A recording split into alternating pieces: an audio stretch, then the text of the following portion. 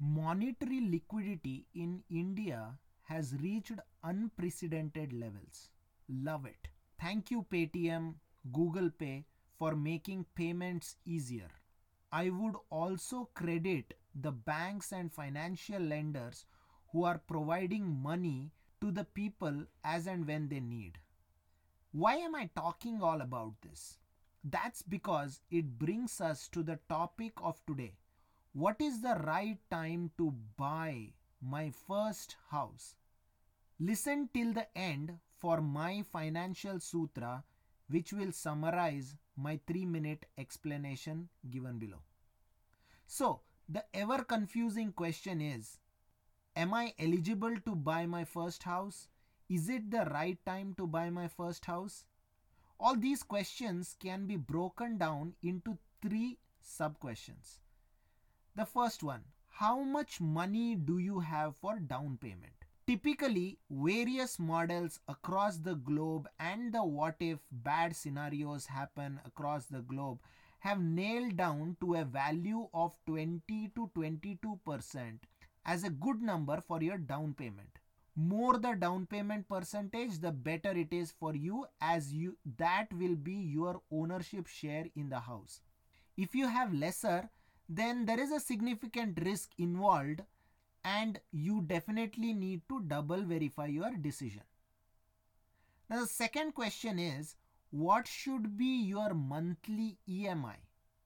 Your EMI along with your household utility bill together cannot be more than 1/3 of your total household income.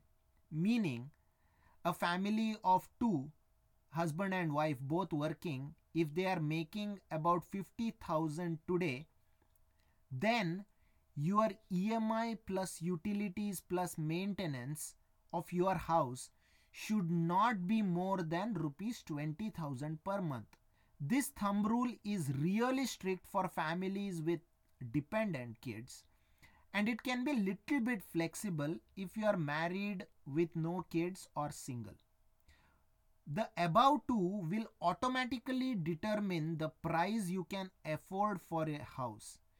You don't need complex calculators or financial pundits. You can do it yourself with the answers for the above two questions. Finally, what age should I really get into this commitment? Honestly, if you ask me, there is no age limit. Earlier, the better. If you have made money from your gig economy job when you are in college, or you landed on your first job which is paying you some handsome salary, you should attempt to buy your first house with the above two criteria. Now it can be a 1 BHK house, a little bit bigger, doesn't matter. It doesn't need to be from the most reputed builder.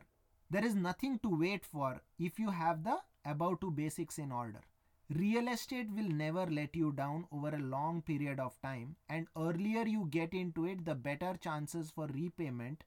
It reduces your insurance, it increases your loan tenure, the bargaining power for loan tenure, and then you can get a better rate as well.